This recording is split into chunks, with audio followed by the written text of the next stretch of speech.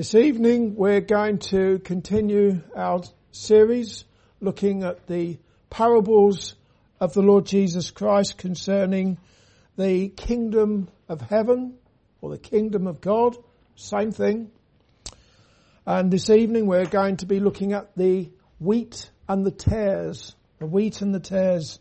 Turn to Matthew's Gospel, chapter 13. Last week we looked at the first of the parables in Matthew chapter 13, the parable of the soils or the parable of the sower. And you may remember that came in two parts. First of all, there was the earthly story. Jesus, he was in a boat. The boat was his pulpit and the multitude were on the shore. And he taught them in parables and he told them the earthly story about a man, a sower who sows seed. And the seed fell onto 4 different types of ground.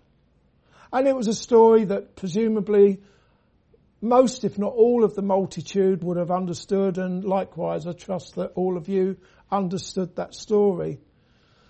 But then afterwards he spoke privately to his disciples, explaining to them that the heavenly meaning, the spiritual application wasn't for everybody. It was for those who have ears to hear, eyes to see, those whom it is given by God to understand these things. We got the same thing this evening in the parable that we're looking at this evening, the parable of the wheat and the tares. First of all, we have the earthly story. Afterwards, Jesus then explains it, not to everyone. Once again, he explains it to his disciples. In other words, to Christians. First of all, looking at the earthly story, I'm going to read verses 24 and 25 of Matthew chapter 13. Another parable put he forth unto them, saying, The kingdom of heaven is likened unto a man which sowed good seed in his field. But while men slept, his enemy came and sowed tares among the wheat, and went his way. What we have is a man who sowed good seed in his field. However, in the dead of night, when no one could see, his enemy sowed tares among the wheat.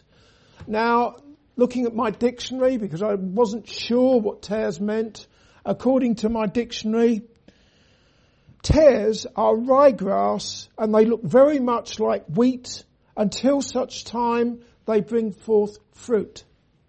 According to the dictionary, their seeds are poisonous, producing sleepiness, nausea, convulsions, and even death. Suffice to say that the tares in this second parable in Matthew chapter 13 were not very nice. They were very unpleasant, even though they initially resembled wheat, and sowing them among the wheat would have been an evil, malicious and destructive thing to do. We'll move on to verses 26 and 27. But when the blade was sprung up and brought forth fruit, then appeared the tares also. So the servants of the householder came and said unto him, Sir, didst not thou sow good seed in thy field? From whence have it tares? When the wheat and the tares sprung up, the manservants could not understand how the tares got there. It would seem that it didn't even occur to them that anyone could do such an evil thing as to sow tares amongst the wheat. And finally, in verses 28 to 30, Jesus said, An enemy have done this. The servant said unto him, Wilt thou then that we go and gather them up? But he said, Nay, lest while ye gather up the tares, ye root up also the wheat with them. let both grow together until the harvest. And in the time of harvest, I will say to the reapers, gather ye together first the tares and bind them in bundles to burn them, but gather the wheat into my barn. The man told his servants that an enemy had sown the tares in his field in response to what their master said to them, and ever wishing to serve their master, they asked him if they could pull out the tares, but he said no, and he explained to them that if they did that, they might pull out the wheat along with the tares. And he instructed his servants to leave well alone until the harvest, and then burn the tares in the fire, the furnace of fire, and gather the wheat into his barn. I trust you can all understand the earthly story. It's not that complicated, is it? Even if you're not farmers or gardeners, it's a pretty straightforward story. Turning our attention to the explanation given by the Lord Jesus Christ, the spiritual application, spiritual lessons, we read in verses 36 through to 43. Then Jesus sent the multitude away. You see that there? He's on his own with the disciples again. Went into the house, and his disciples came unto him, saying, declare unto us the parable of the tares of the field.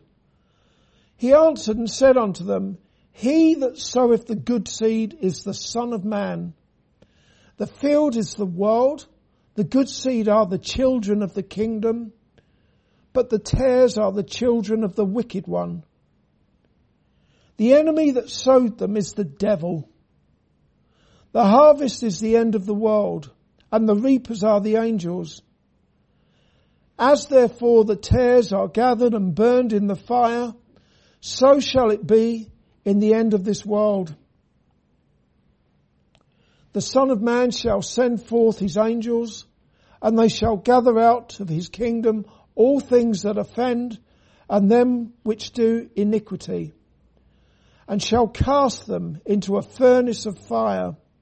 There shall be wailing and gnashing of teeth. Then shall the righteous shine forth as the sun in the kingdom of their Father. Who have ears to hear, let him hear. Who has ears to hear, let him hear. It's all very solemn, isn't it? But those last words are extremely solemn as well. Who has ears to hear, let him hear. The disciples who Jesus spoke to privately. What about you? Here, now. Ears to hear, to understand.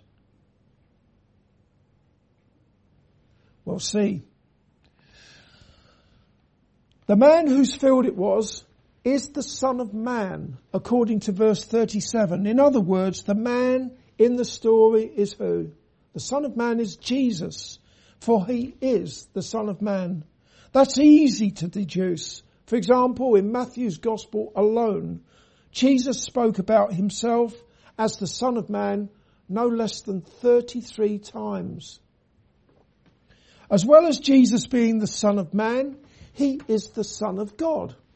For example, keep your fingers in chapter 13. Just turn over a couple of pages to chapter 16 rather.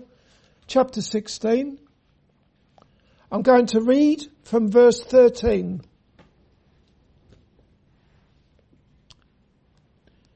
When Jesus came into the coast of Caesarea Philippi, he asked his disciples, saying, whom do men say that I, the Son of Man, am? And they said, some say that thou art John the Baptist, some Elias, and others Jeremiah, or one of the prophets. He saith unto them, but whom say ye that I am? And Simon Peter answered and said, thou art the Christ, the Son of the living God. And Jesus answered and said unto him, blessed art thou, Simon Bar-Jonah, For flesh and blood have not revealed it unto thee, but my Father which is in heaven. We see in that last verse there, Peter, the Apostle Peter, he made that confession of faith there.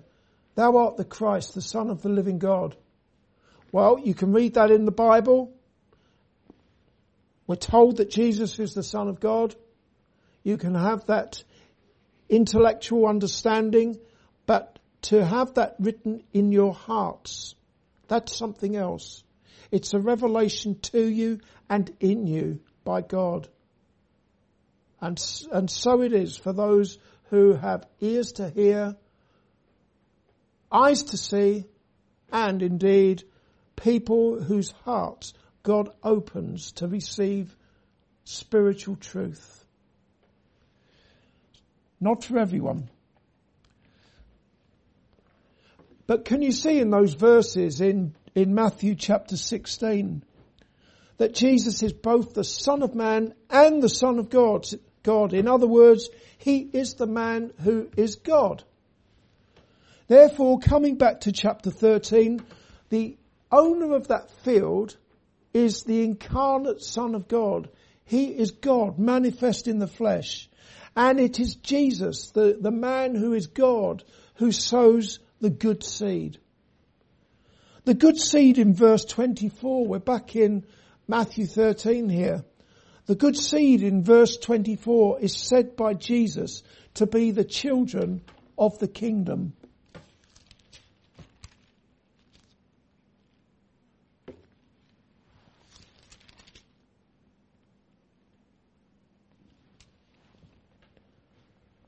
It's said by Jesus to be the children of the kingdom when he gives his explanation there.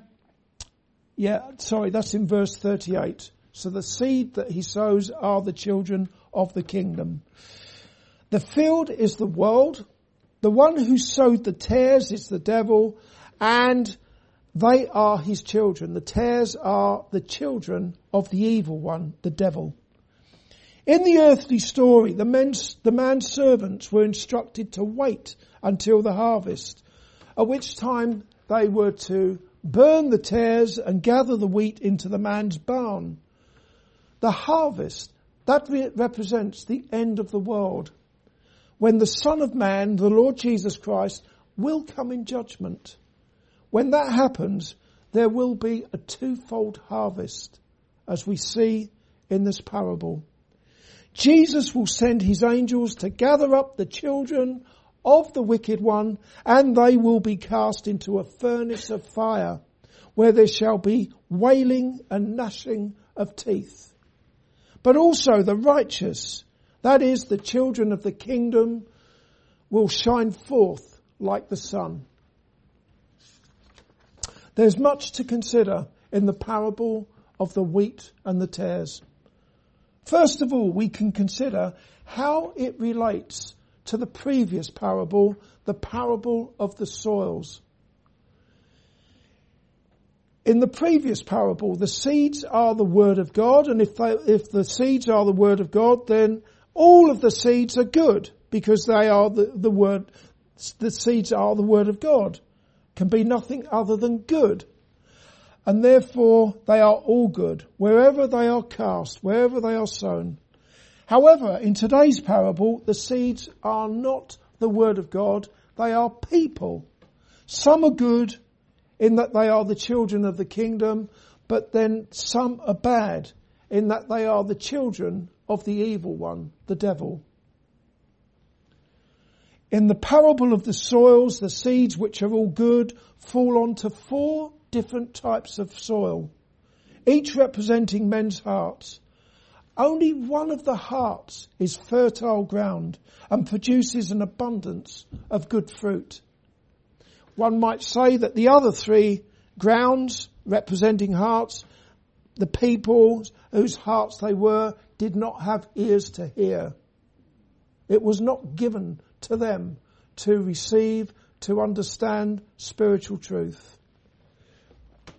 In today's parable, the seeds are all sown onto the same field. Not 4 different types of ground. The seeds are all sown into one field, which we are told is the world. Therefore, the fertile soil that receives the seeds and brings forth fruit in the parable of the soils. Let's think about this. The seed is good. It's sown into fertile soil. It produces fruit, an abundance of fruit. That is one and the same as the wheat that is sown into the world.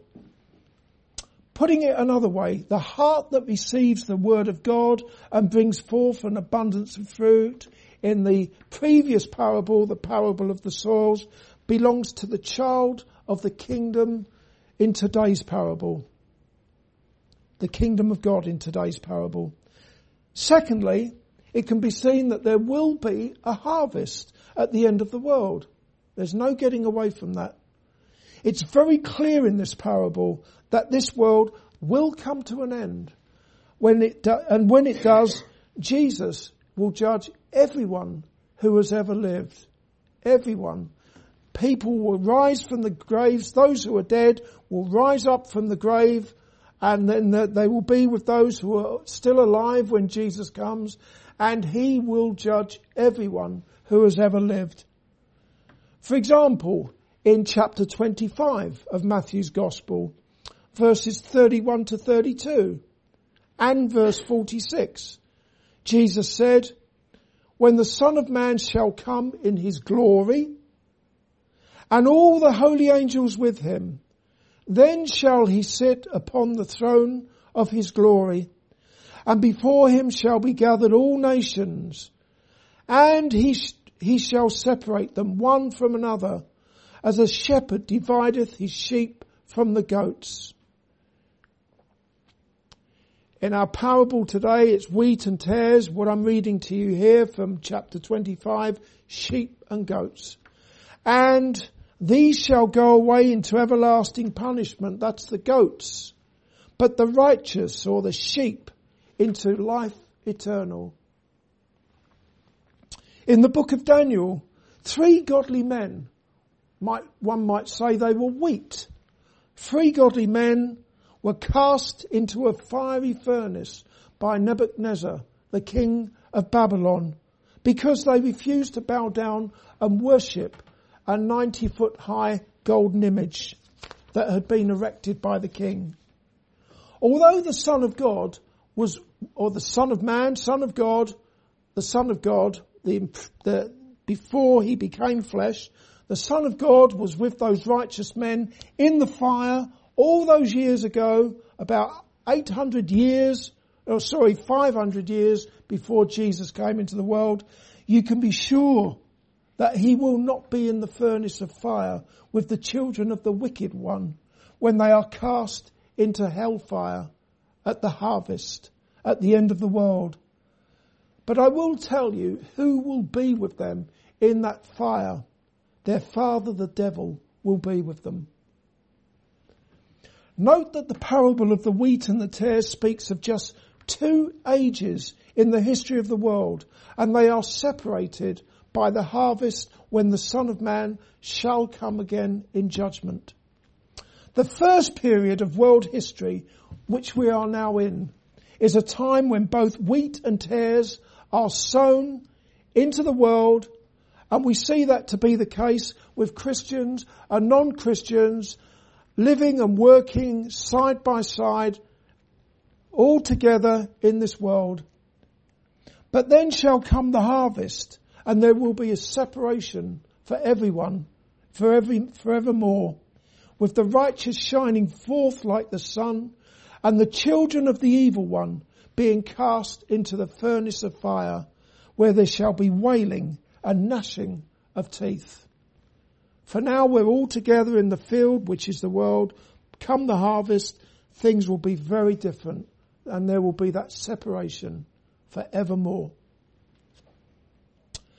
Even so, there are many people within the churches who have a premillennial belief that the second coming of Jesus will be followed by 1,000-year period of time when Jesus shall reign in the world in an earthly temple.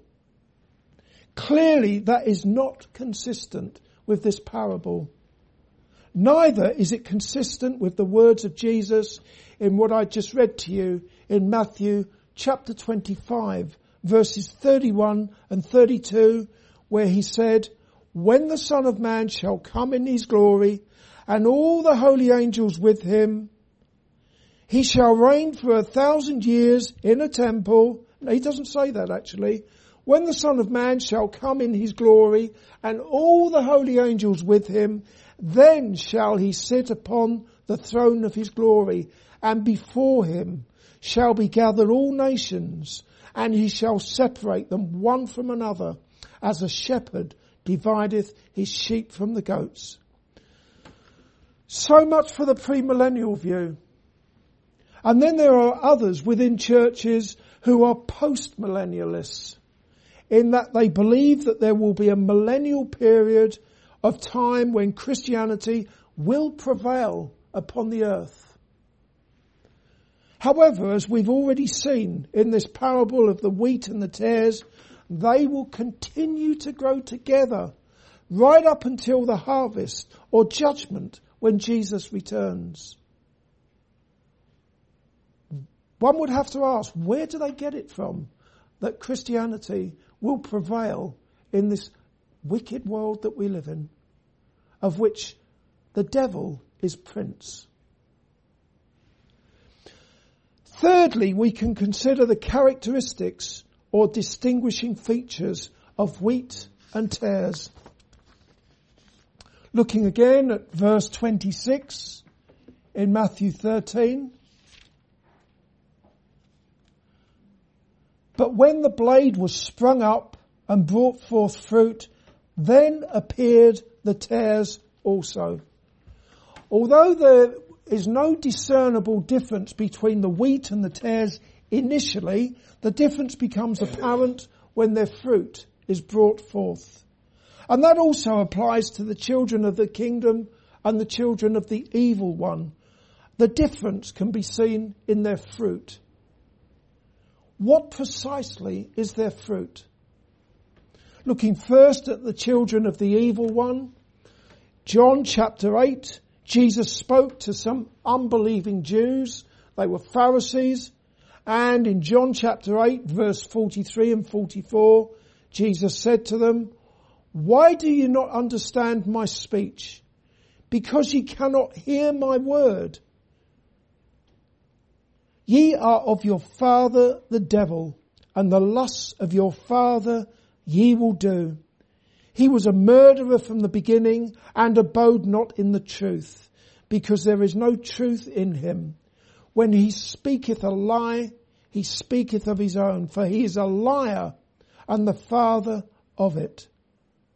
Note that the children of the devil, people who carry out the devil's evil desires, doesn't necessarily mean they have to go around lying constantly, going around killing people. This is just this is explaining who they're serving here.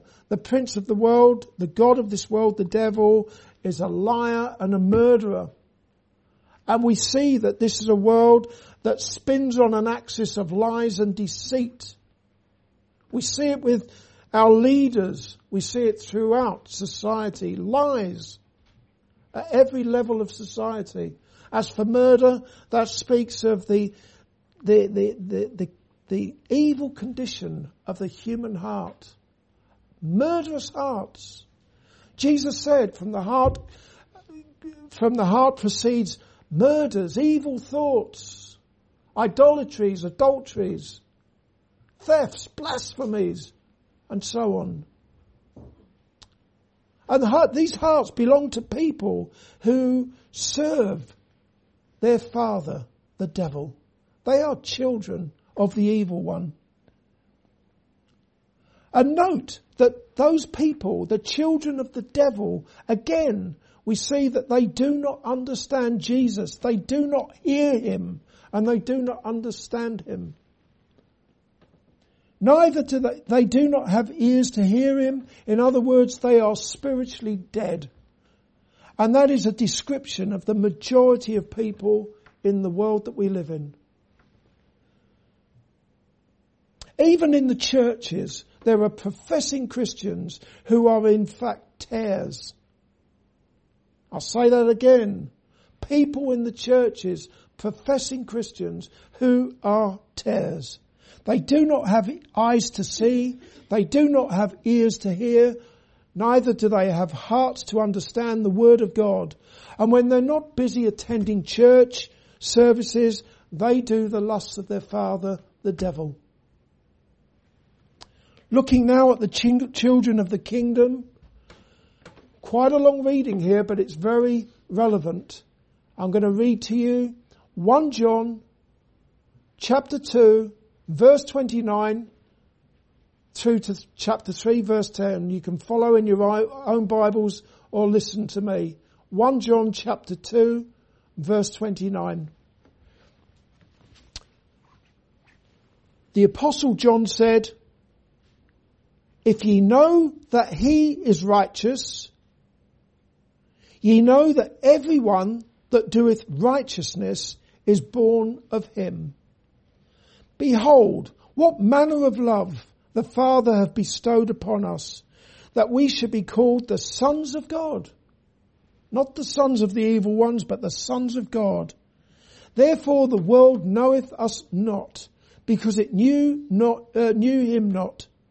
Beloved, now are we the sons of God, and it doth not yet appear what we shall be. But we know that when he shall appear, we shall be like him, for we shall see him as he is. And every man that hath this hope in him purifieth himself, even as he is pure." This is speaking about an ongoing and progressive work of sanctification by the indwelling Holy Spirit in all who are children of God. "Whosoever committeth sin transgresseth also the law, for sin is the transgression of the law. And ye know that he was manifested to take away our sins." Jesus was manifested to take away our sins. "And in him is no sin. Whosoever abideth in him sinneth not. Whosoever sinneth have not seen him, neither known him. Little children, let no man deceive you. He that doeth righteousness is righteous, even as he is righteous.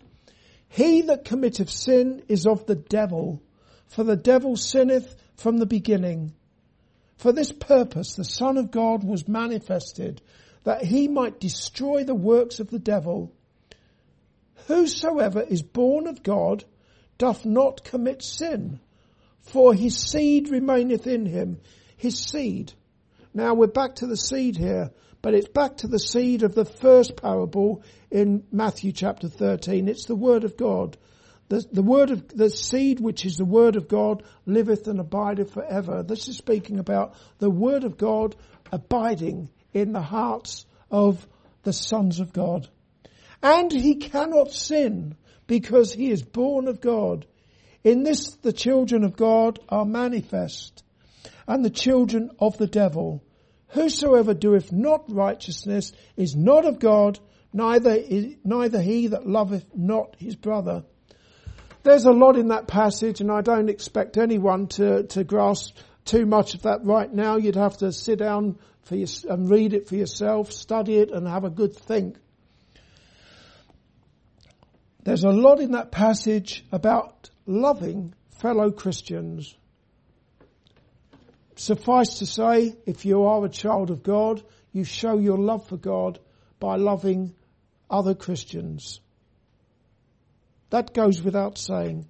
If you do not love the children of God, then any claim that you may make of loving God just doesn't add up. And doing righteousness and not sinning. There's a lot of that, isn't there? Doing righteousness and not sinning, if indeed you are a child of the kingdom. Although that most certainly does not mean living a sinless life. Only Jesus lived a sinless life. And it was after a life of sinless obedience to God that Jesus laid down his life as the sinless Son of God, the Lamb of God at Calvary's cross for sinners like you and like me. And even now, child of God, you do sin. I know you do, and I sin. However, it does nevertheless mean denying ungodliness and worldly lusts. It does mean living soberly, righteously, and godly in this present world. As you look for that blessed hope and the glorious appearing of the great God and Saviour Jesus Christ, who gave himself for you, that he might redeem you from all iniquity and purify you as his own very special child, zealous of good works. That's perfectly reasonable when you consider that the children of the kingdom are the righteous. We see that in Matthew 13, verse 43. Then shall the righteous shine forth as the sun in the kingdom of their Father. Who have ears to hear, let him hear. That's the Christian. How is it that you're righteous? Well, first and foremost, you are covered in the righteousness of Jesus and his sinless obedience to God. But then, as I've just been talking about, and as John the Apostle spoke about in his epistle, there is that, there's inevitably going to be the Holy Spirit working in you to will and to do of God's good pleasure.